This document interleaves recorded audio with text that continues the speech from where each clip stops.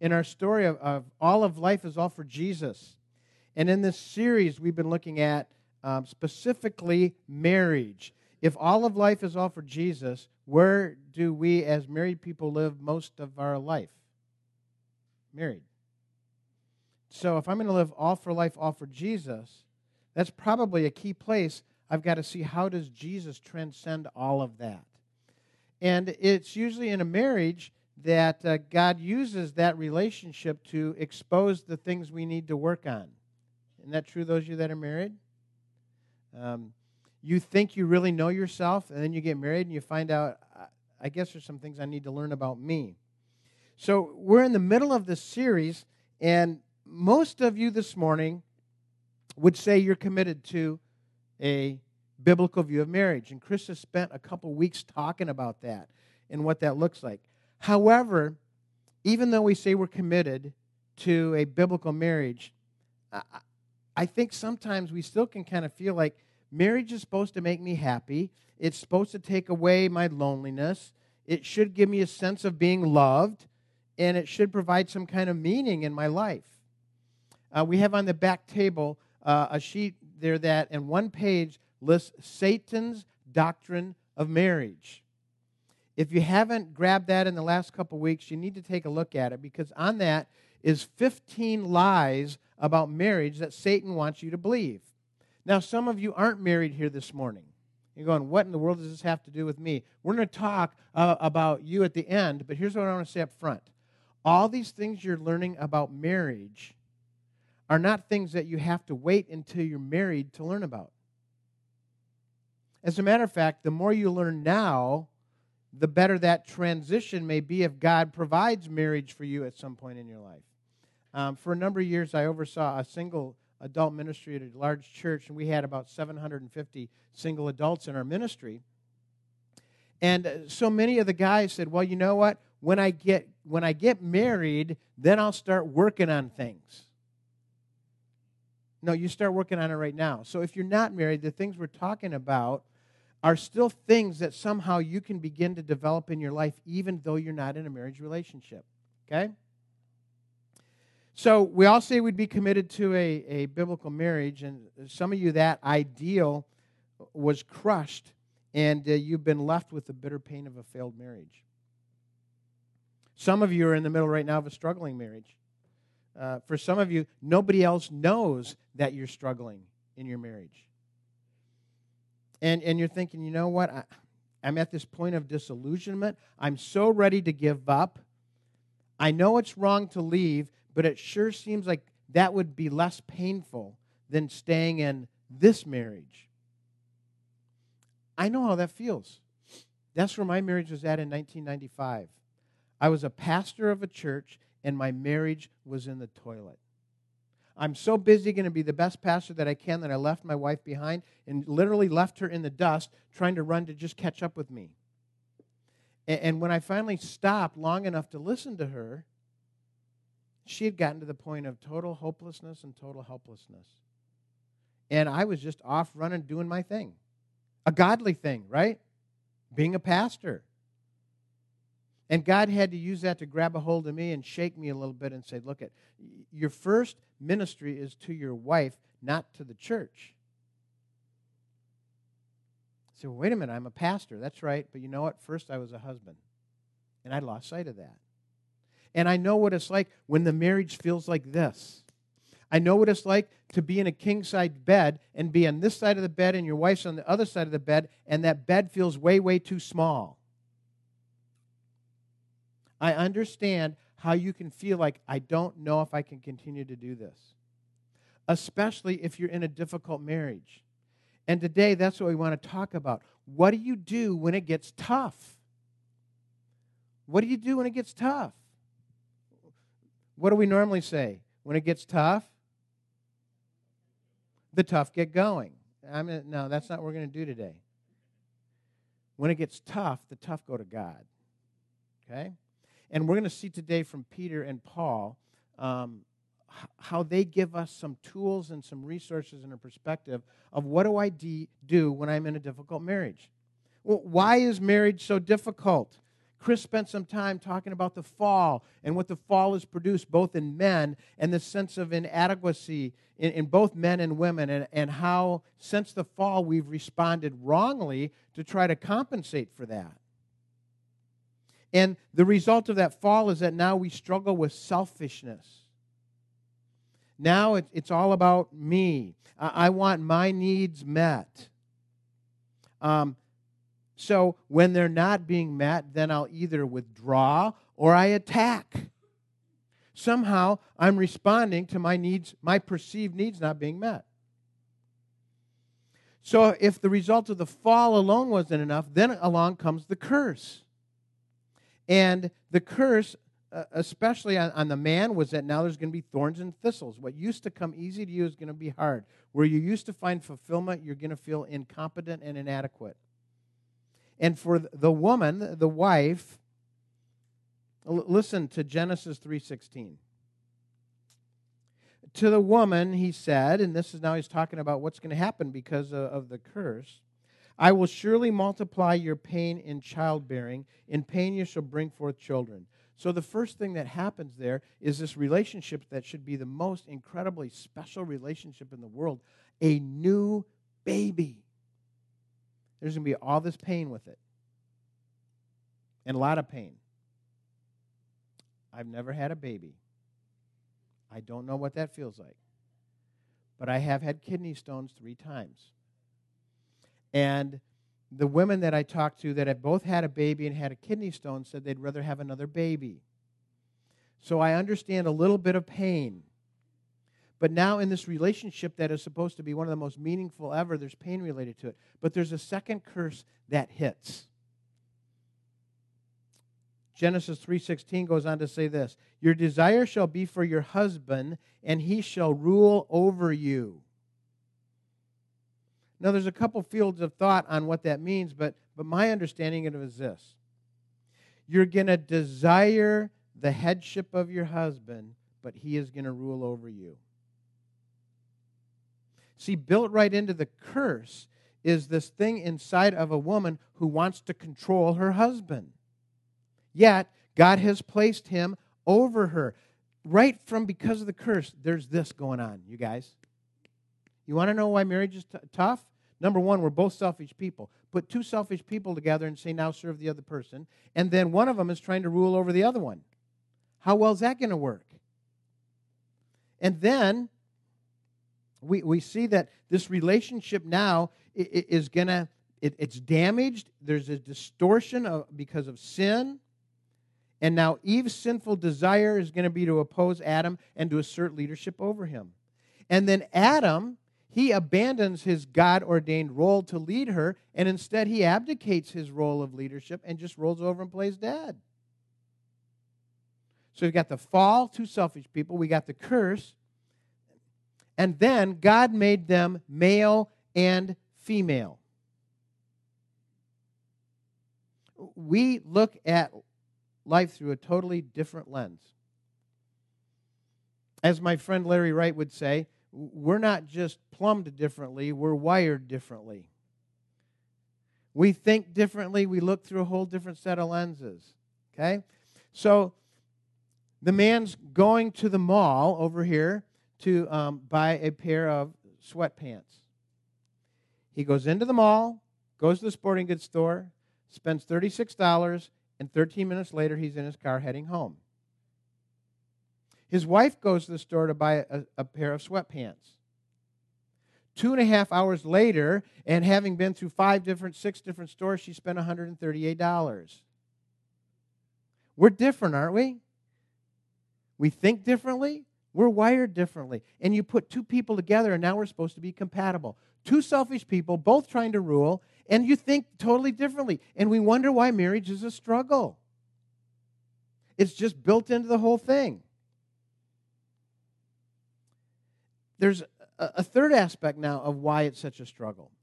We're born as worshipers. That's part of being created in the image of God. God created us in His image, and part of that is to worship something. But because of the fall, who do I worship? Help me out here. Moi. Me, right? I worship me. God also created us as people who want to accomplish something and build something. We're kingdom builders. But because of the fall, whose kingdom am I trying to build? Help me out again. Mine. Moi, right? So see, in my kingdom, my wife meets all my needs. In my kingdom, my wife never inconveniences me. In my kingdom, she never has expectations that I can't fulfill. In my kingdom, when I come home, my wife, the kids, and the dog meet me at the door. And they look at me and say, "Oh, great chief warrior who's been out slaving hard all day to provide for us and to take care of us. Thank you so much. Welcome home to your castle. How can we serve you?" Why are you smiling? That doesn't happen in your home? No, it doesn't happen in mine either. So see, I have my idea of what my little kingdom is supposed to be like and how all of the people and circumstances are supposed to work in my kingdom.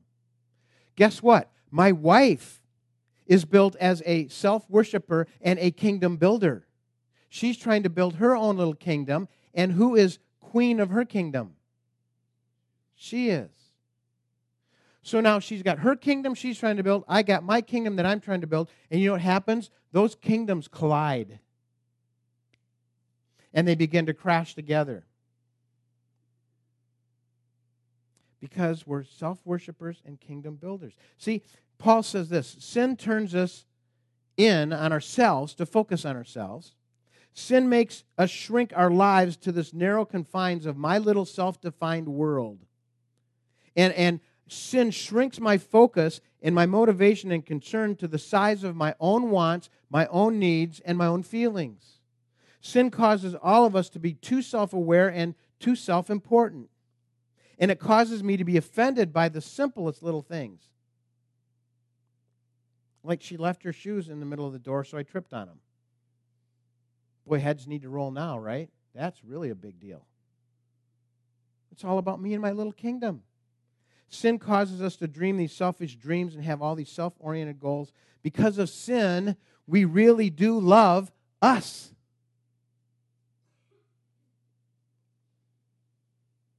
Paul David Tripp says this: when we live for the kingdom of self, our decisions, thoughts, plans, actions, and words are directed by personal desire.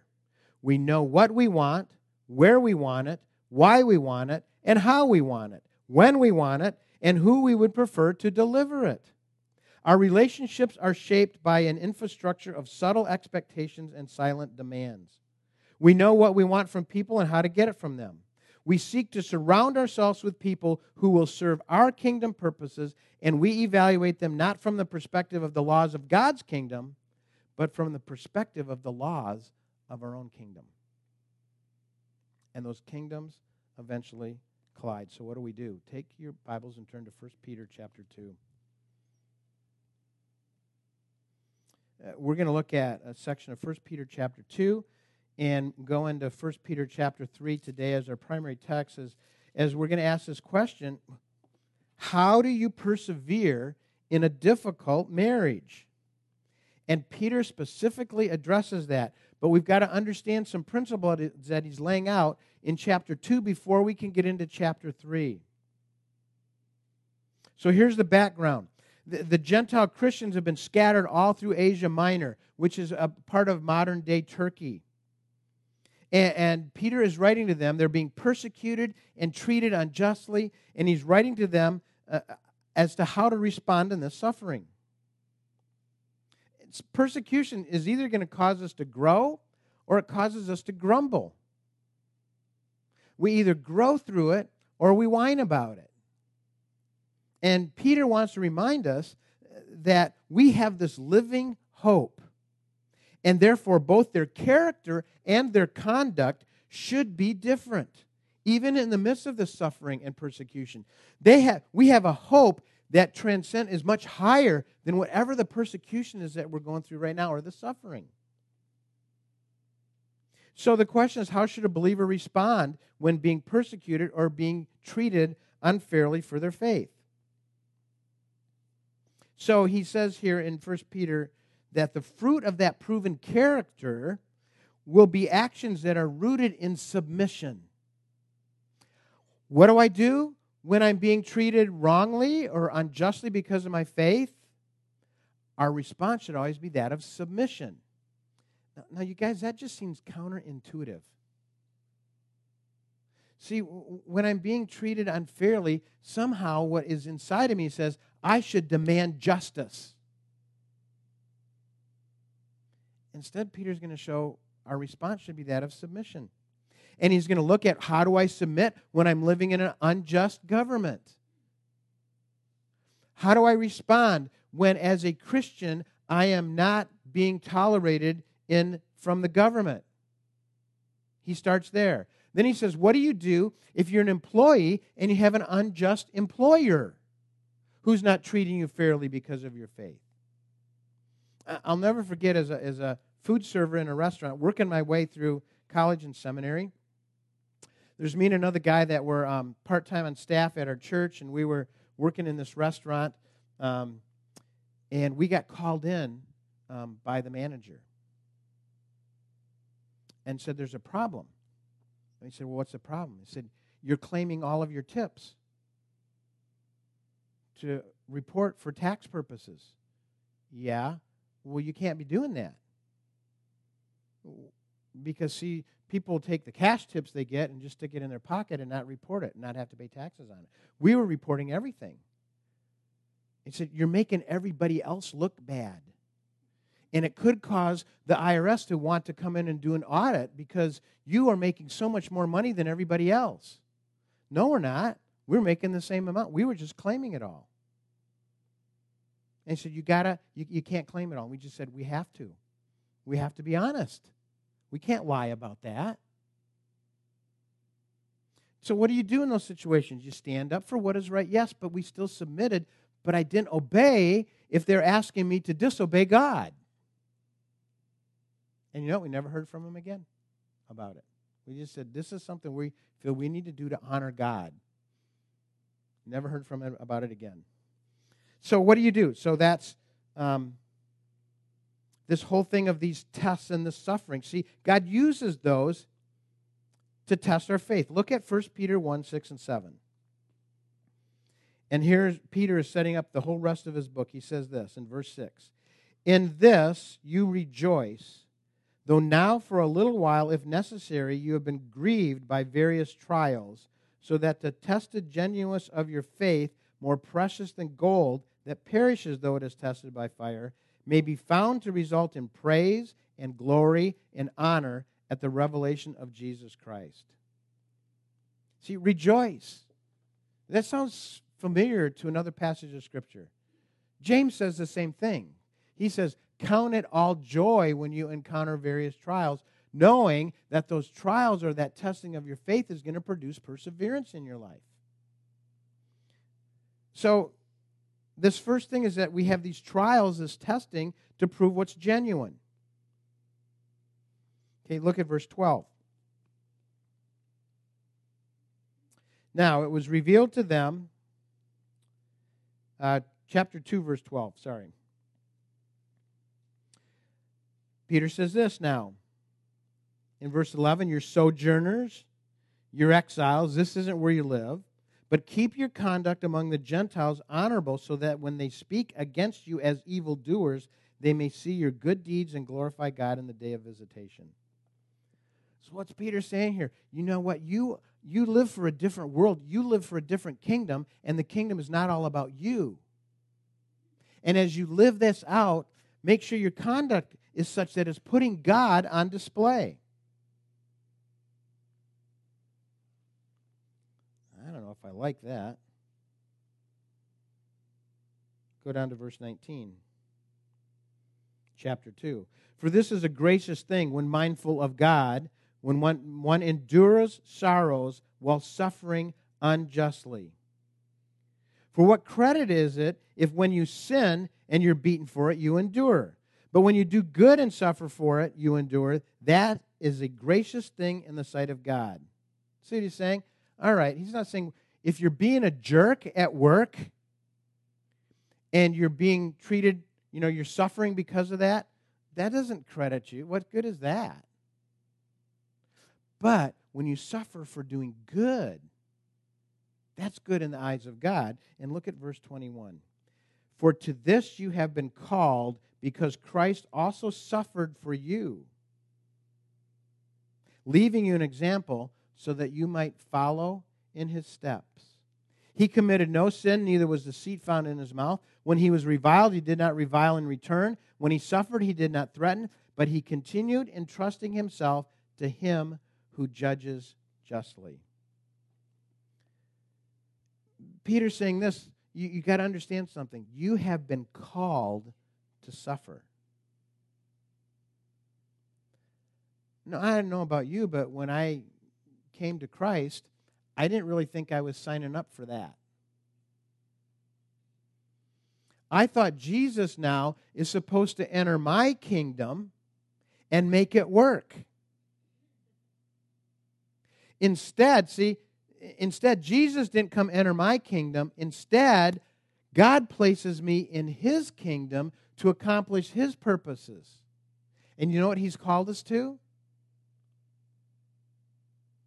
A happy marriage with no problems? Isn't that what Jesus is supposed to do? Make my marriage happy?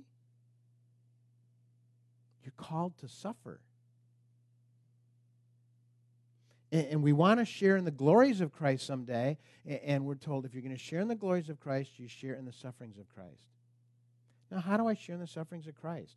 I don't think that I'm going to get nailed up to a tree with spikes put through both wrists and through my feet. I don't think that's going to happen. And it's probably not going to happen to you. But you know what? Maybe where God's called you to suffer is in a difficult marriage. Or in a difficult job. And I think we're about to start experiencing what it's going to be like to call to suffer in a country that no longer tolerates us as Christians. Hang on, it's coming, you guys. So what do? Get all wigged out? No, that's what God called us to. Count it joy. It's just for a while. How long can this suffering last? Only your lifetime. And how big is your lifetime in light of all eternity? See how our focus gets so messed up? We think it's all about now. Our life here is a blip on the radar screen of eternity. So you're going to suffer for a little while. You share in the sufferings of Christ. So to take up your cross tomorrow may be walking into a job where because of your faith, because of your trust in Christ, you are going to be treated unjustly. That's what we're called to. Okay? So now in light of that, Peter says this. He starts to show us now what submission to governments and authority over us that are unfair, what does submission in a marriage look like, what does submission with kids look like. So I want to jump in specifically now in chapter 3, verse 1. And let me read, let's look at 1 Peter 3, 1 through 4. Likewise, wives, be submissive to your own husbands, so that even if some do not obey the word, they may be won without a word by the conduct of their wives. When they see your respectful and pure conduct, do not let your adorning be external, the braiding of hair, the wearing of gold, or the putting on of clothing, but let your adorning be the hidden person of the heart with the imperishable beauty of a gentle and quiet spirit, which in God's sight is very precious. Okay, Peter starts off by saying, likewise, wives. What does he mean, likewise? Well, just like what I just said about employees, and just like what I had just said about living under an unjust government, under those things you're to submit. Wives, just like you're supposed to submit over here, all of us are, wives, you're supposed to submit in the context of a difficult marriage. See what it says? Be submissive to your own husbands, so that even if some of them do not obey the word. Now, that's a very strong phrase there in the Greek language, to not obey the word. It doesn't mean, my husband's not leading devotions around the dinner table at night with the family. He's not obeying God and being the spiritual leader like he should. That's not what that means. That means if he is being antagonistic toward the gospel. It's very strong. To be disobedient to the word there is to be antagonistic, to be fighting against the gospel. That's pretty extreme, isn't it? Saying, wives, if you're married to a husband who's being antagonistic toward the gospel, you're to submit to him. Just like if you're in a government that's being unjust, you're to submit to that government. The leader of this region at the time was Nero. So when Peter says you're to be submissive to the government authority over you, the readers heard Nero. Nero so hated Christians that he'd have them killed and then stuck on stakes. And he'd line the walkways of his gardens with Christians that had been killed, put on stakes, and then burn them alive to be the torches and lights for his parties. Submit to that? Yeah. Just like you're to submit to that. Wives, if you're in a difficult marriage where the husband is being antagonistic toward the word, you're to submit to him. What does that mean? It means to place yourself under. To rank yourself under. It doesn't mean to see yourself as less. It's a choice to place yourself under the authority of that person. It's a military term, to rank under. Why would we do that? Well, just like Christ submitted himself to all of the stuff and injustice going on to him, he's our model and our example. And in doing so, we put him on display. So how do I do that? Peter says this, wives, submit when they see, verse 2, your respectful and pure conduct. When they see your chaste and respectful behavior. And that word there means morally pure, clean, and irreproachable conduct. Modest, pure from carnality. Let him see that.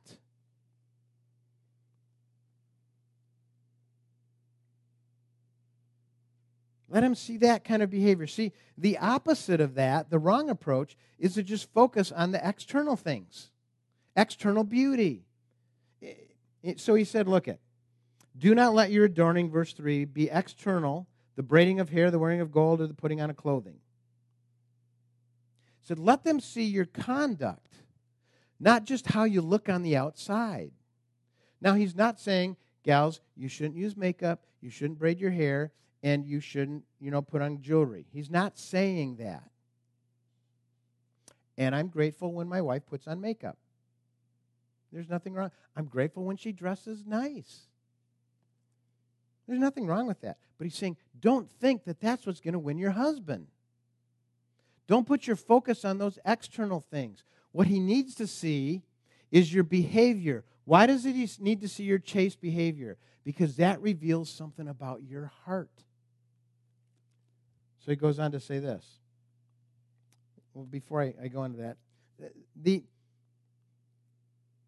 the right approach, then he says, is now to look at the inside. Okay?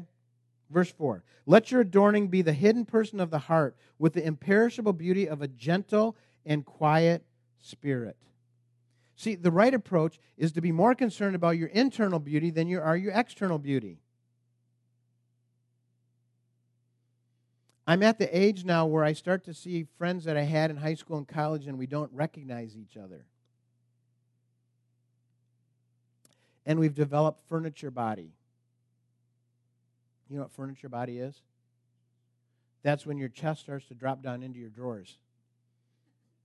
Everything kind of moves south. And if our whole focus is on external things, guess what? That's all, it's on a downhill slide, you guys. He says, let it be the inner person of the heart. And he says, this meek, gentle spirit. It's a spirit in which all things are accepted as his dealings as good. This word meekness is not a negative word. Sometimes we hear gentle and meek and we go, oh, that's bad.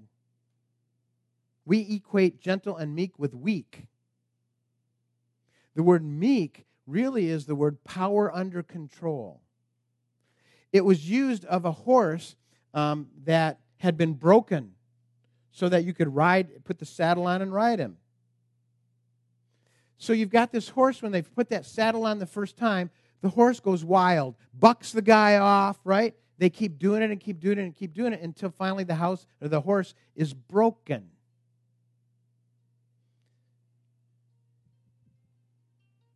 He's broken, okay? Is the horse any less powerful now than he was before? No, he's not. But that power now is under control. So this idea of a gentle meekness is the strong determination to accept something wrong and or difficult and trusting God to somehow bring glory out of it. You see, the opposite of a meek and gentle spirit is a contentious spirit. And the Bible talks about a contentious woman. That word means to umpire, to decide, and to dispute. A contentious woman is one who, in any way, is trying to make it her goal to change her husband. And that'll prove her to be a manipulator. The contentious woman will always be unable to treat others kindly. So instead of that, there's to be this quiet, gentle spirit, power under control. And then he says to be quiet. Now that doesn't mean just shut your mouth. That doesn't mean just don't say anything.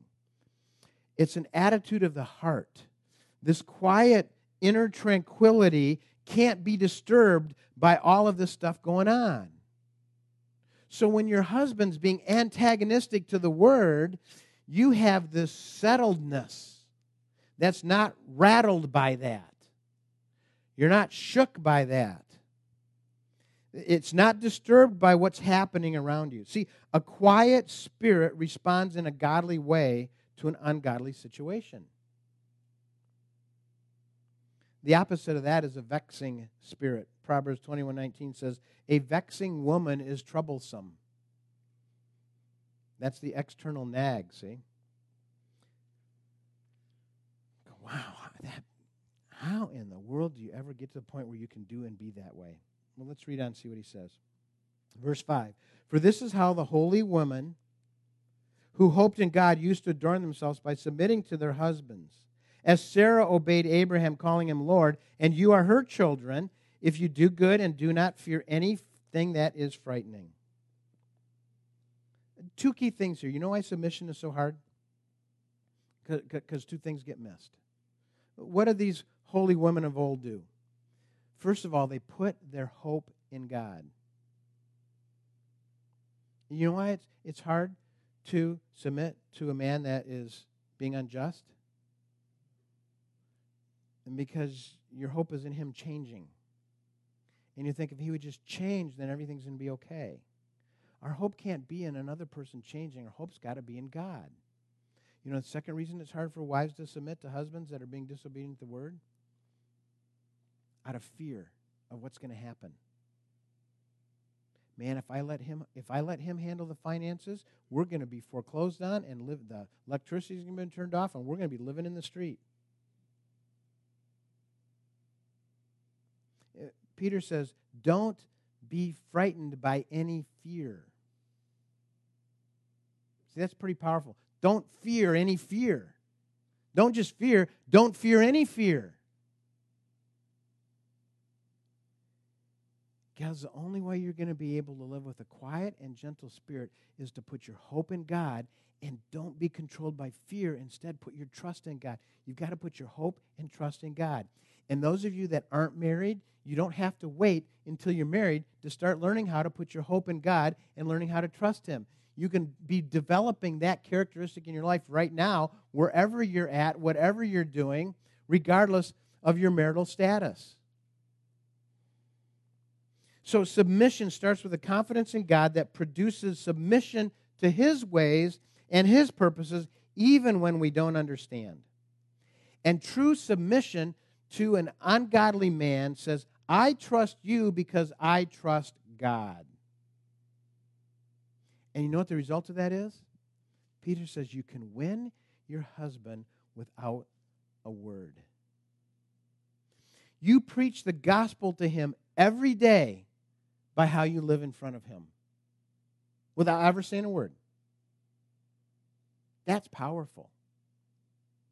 God gives you, as a wife in a difficult marriage, an incredible power. A power to win your husband to Christ. Submission is powerful. You know, it's interesting. We're going to look at verse 7 and talk about men. Men aren't given the same opportunity to win their wives. Wives, God has given you just this incredible place of influence and power. And that place of influence and power is your submission. Biblical submission. Not just roll over and play dead submission. Biblical submission that comes from a quiet and gentle spirit that is so confident in the fact that God knows what he's doing and God is there and God alone is enough. I don't have to have a husband that acts a certain way, thinks a certain way, or treats me a certain way. Okay, guys, we're not off the hook. Look at verse 7. Likewise, husbands, live with your wives in an understanding way, showing honor to the woman as the weaker vessel, since they are heirs with you of the grace of life, so that your prayers may not be hindered.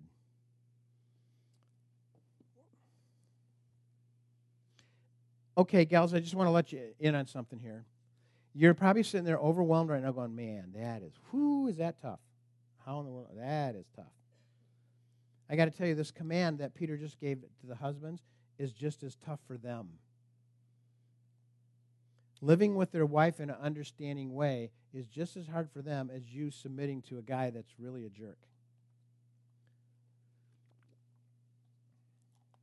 So he says, husbands, likewise, just like the wives are to submit to an unjust husband, just like employees are to submit to an unjust employer, just like you're to submit to a government over you that's not treating you well, just like that, husbands, live with your wives in an understanding way. That means dwell with them according to knowledge. Guys, we need to understand and know our wives, what they need, what they enjoy, what encourages them. And we're to honor her, it says, as the weaker vessel. This adjective here, weaker, it's comparative and implies, really the issue here is Peter's looking at, you are the physically stronger one. So, honor your wife, recognize that, protect her, take care of her, know her, provide for her. Even if she's not being submissive. You know what? It's really easy to love a wife that's being submissive. And you know what, guys? It's really easy for a wife to submit to a guy that's being loving. But our context here is you're in a tough marriage where that's not happening. I can never go to God someday, you know what? God, I'd have loved my wife more if she'd have just been a little bit more submissive. No, it doesn't change what God's called me to do. And she's an heir of grace. Spiritually, we are on the same level. See, wives aren't down here and husbands are up here. Even though the husband has the role of being head, as Chris has taught, and the wife is to be his helper, as we've heard, that's not an issue of stating how valuable you are. We're heirs, fellow heirs. See, spiritually, we are the ground's level at the cross, okay? So now watch what happens. Husbands, when you love your wives, when you live with them in an understanding way, even if they're being disrespectful, good things happen. And he says, if you're not doing that, your prayers are going to get hindered. Do you realize, guys, if we're not living with our wife in a loving, understanding way, providing for them and taking care of them, your prayers aren't making it past the ceiling. You can pray all day long that God would do this, this, or whatever. Your prayers aren't making it out the ceiling. That's what Peter's saying here. Your prayers are hindered. Guys, if you don't feel close to God like you know you should or you have in the past, maybe take a look at how you're responding to your wife.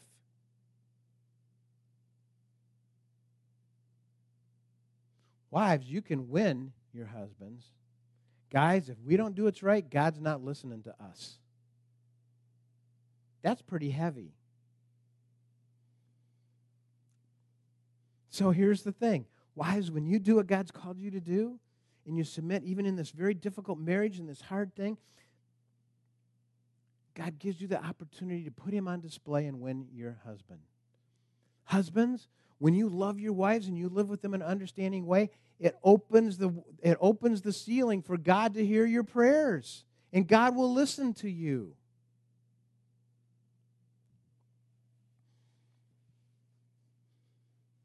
Now, I'm going to end with a passage of Scripture where I want us to see how in the world can we pull all that off. But I want to take just a moment and first say this. So what if I'm married to an unbeliever? So we talked about this guy who's antagonistic toward the gospel. He's probably an unbeliever. What if I do if I'm married to an unbeliever? Well, Paul gives us some insight into that too. Turn over to 1 Corinthians chapter 7. It's back to the left just a few books. 1 Corinthians chapter 7 and verse 12.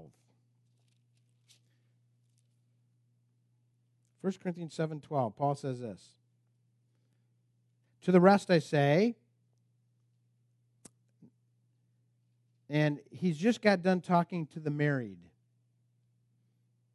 And he got done talking to the unmarried. So he's talked to the unmarried and the married. And now he's going to talk to the married who are in an unequally yoked situation. So he describes that.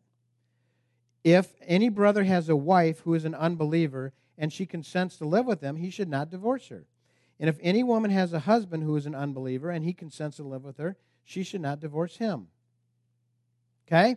If you're married to an unbeliever who wants nothing to do with the gospel, nothing to do with God, you think, boy, if I could just be married to somebody who really loved Jesus, we could go to church together, we could serve together, we could do all these really cool things together.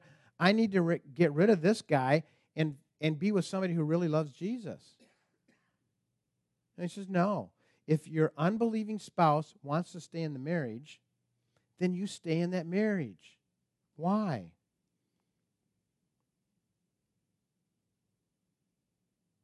For the unbelieving husband, verse 14, is made holy because of his wife, and the unbelieving wife is made holy because of her husband. Otherwise, your children would be unclean, but as it is, they are holy. See, that marriage and that family experiences the blessing of God because of the believer that's in that relationship. And God sets that marriage apart, and he sets that home apart. It's not saying that the husband is automatically saved because you're a believer, but God's hand of blessing is on that home because there's a believer in that home. And the longer you can live in that home as a believer, the more you're going to put God on display through your submission, and the more you're going to put God on display by your understanding and living with your wife according to knowledge.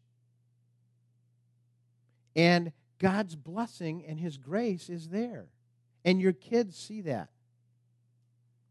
I had one situation where this gal was married to this man that was just awful. He was an alcoholic, and when he'd drink, he would be mean, and he was just awful. And it's one of those situations where I wish I could have said to her, just get rid of the guy. Just divorce him and get rid of him. He is awful. But God called her to stay there because the guy wanted to stay married. And she continued to live in a horrific situation. And guess who's watching her the whole time she's living in this horrific situation? Her kids. And every one of her kids came to Christ. And you know why they said they came to Christ? Because they knew God was alive and real. You know why they knew God was alive and real? Because they saw the grace of God lived out in their mom to a man, their father, that they kept telling mom, get rid of him. He's awful, Mom. Just divorce him. And they watched her persevere in that difficult marriage and saw the grace of God. And it's that grace of God they saw through their mom dealing with a very unjust, hurtful guy that they said, wow, God must be real. And their whole family came to Christ because of it. That's awesome. Now, not saying if you're living with an unbeliever, be enough of a jerk so that they'll be out of here. Nope, not saying that. So how do we do this? How do we do this? I'm going to leave you with this passage. Colossians chapter 3. Verse 12. This is our closing passage. But put on then as God's chosen ones, holy and beloved, compassion, kindness, humility, meekness, and patience. Put on these things. How should I be responding in these unjust situations? I'm a new creation in Christ. I live for a new kingdom, and it's not mine. I'm to put on compassion, kindness, humility, meekness, patience, bearing with one another. And if anyone has a complaint against another, forgiving each other as the Lord has forgiven you, so must you also forgive. And above all these things, put on love, which binds everything together in perfect harmony. Rick Warren was being interviewed, and his wife, on all TV shows that you could imagine. The View. Now, my wife doesn't watch The View, but she was just happened to go through channels and stop and saw Rick Warren on The View. Thought, this is interesting. So, all of these gals on The View are interviewing him, and they're either married to another woman or divorced or who knows what, that group. And Rick and his wife were there, and they're just amazed that he'd been married 30 years. He goes, how do you do it? What does it take to keep a marriage together for 30 years? His response was fascinating. You know what he said? Here's what it takes. 2 forgivers. That's what it takes. 2 forgivers. We're a new creation. We're God's chosen people. We're holy and loved. Everything I need, I have from God. I don't need to have a wife that loves me. I have that from God. He's chosen me. He set me apart, and He dearly loves me. Because I have all that I need in my relationship with God, you know what that means? I can forbear with my wife. I can forgive, and I can live in submission and put Christ on display. And to this, you've been called. Join me in prayer. Father, thank you that you've yanked us out of the kingdom and brought us into the kingdom of your Son. And because of that, we live new lives, and we can put you on display. God, we pray that even this week, in the difficulties of relationship, whether it's at a job, whether it's in a difficult relationship, whether it's a difficult child, God, whatever the trial in our life this week, God, we want to respond with compassion and kindness and gentleness and patience because you're alive in us and we want to put you on display. And thank you, God, for the opportunities you're going to give us to do that even this week. Amen.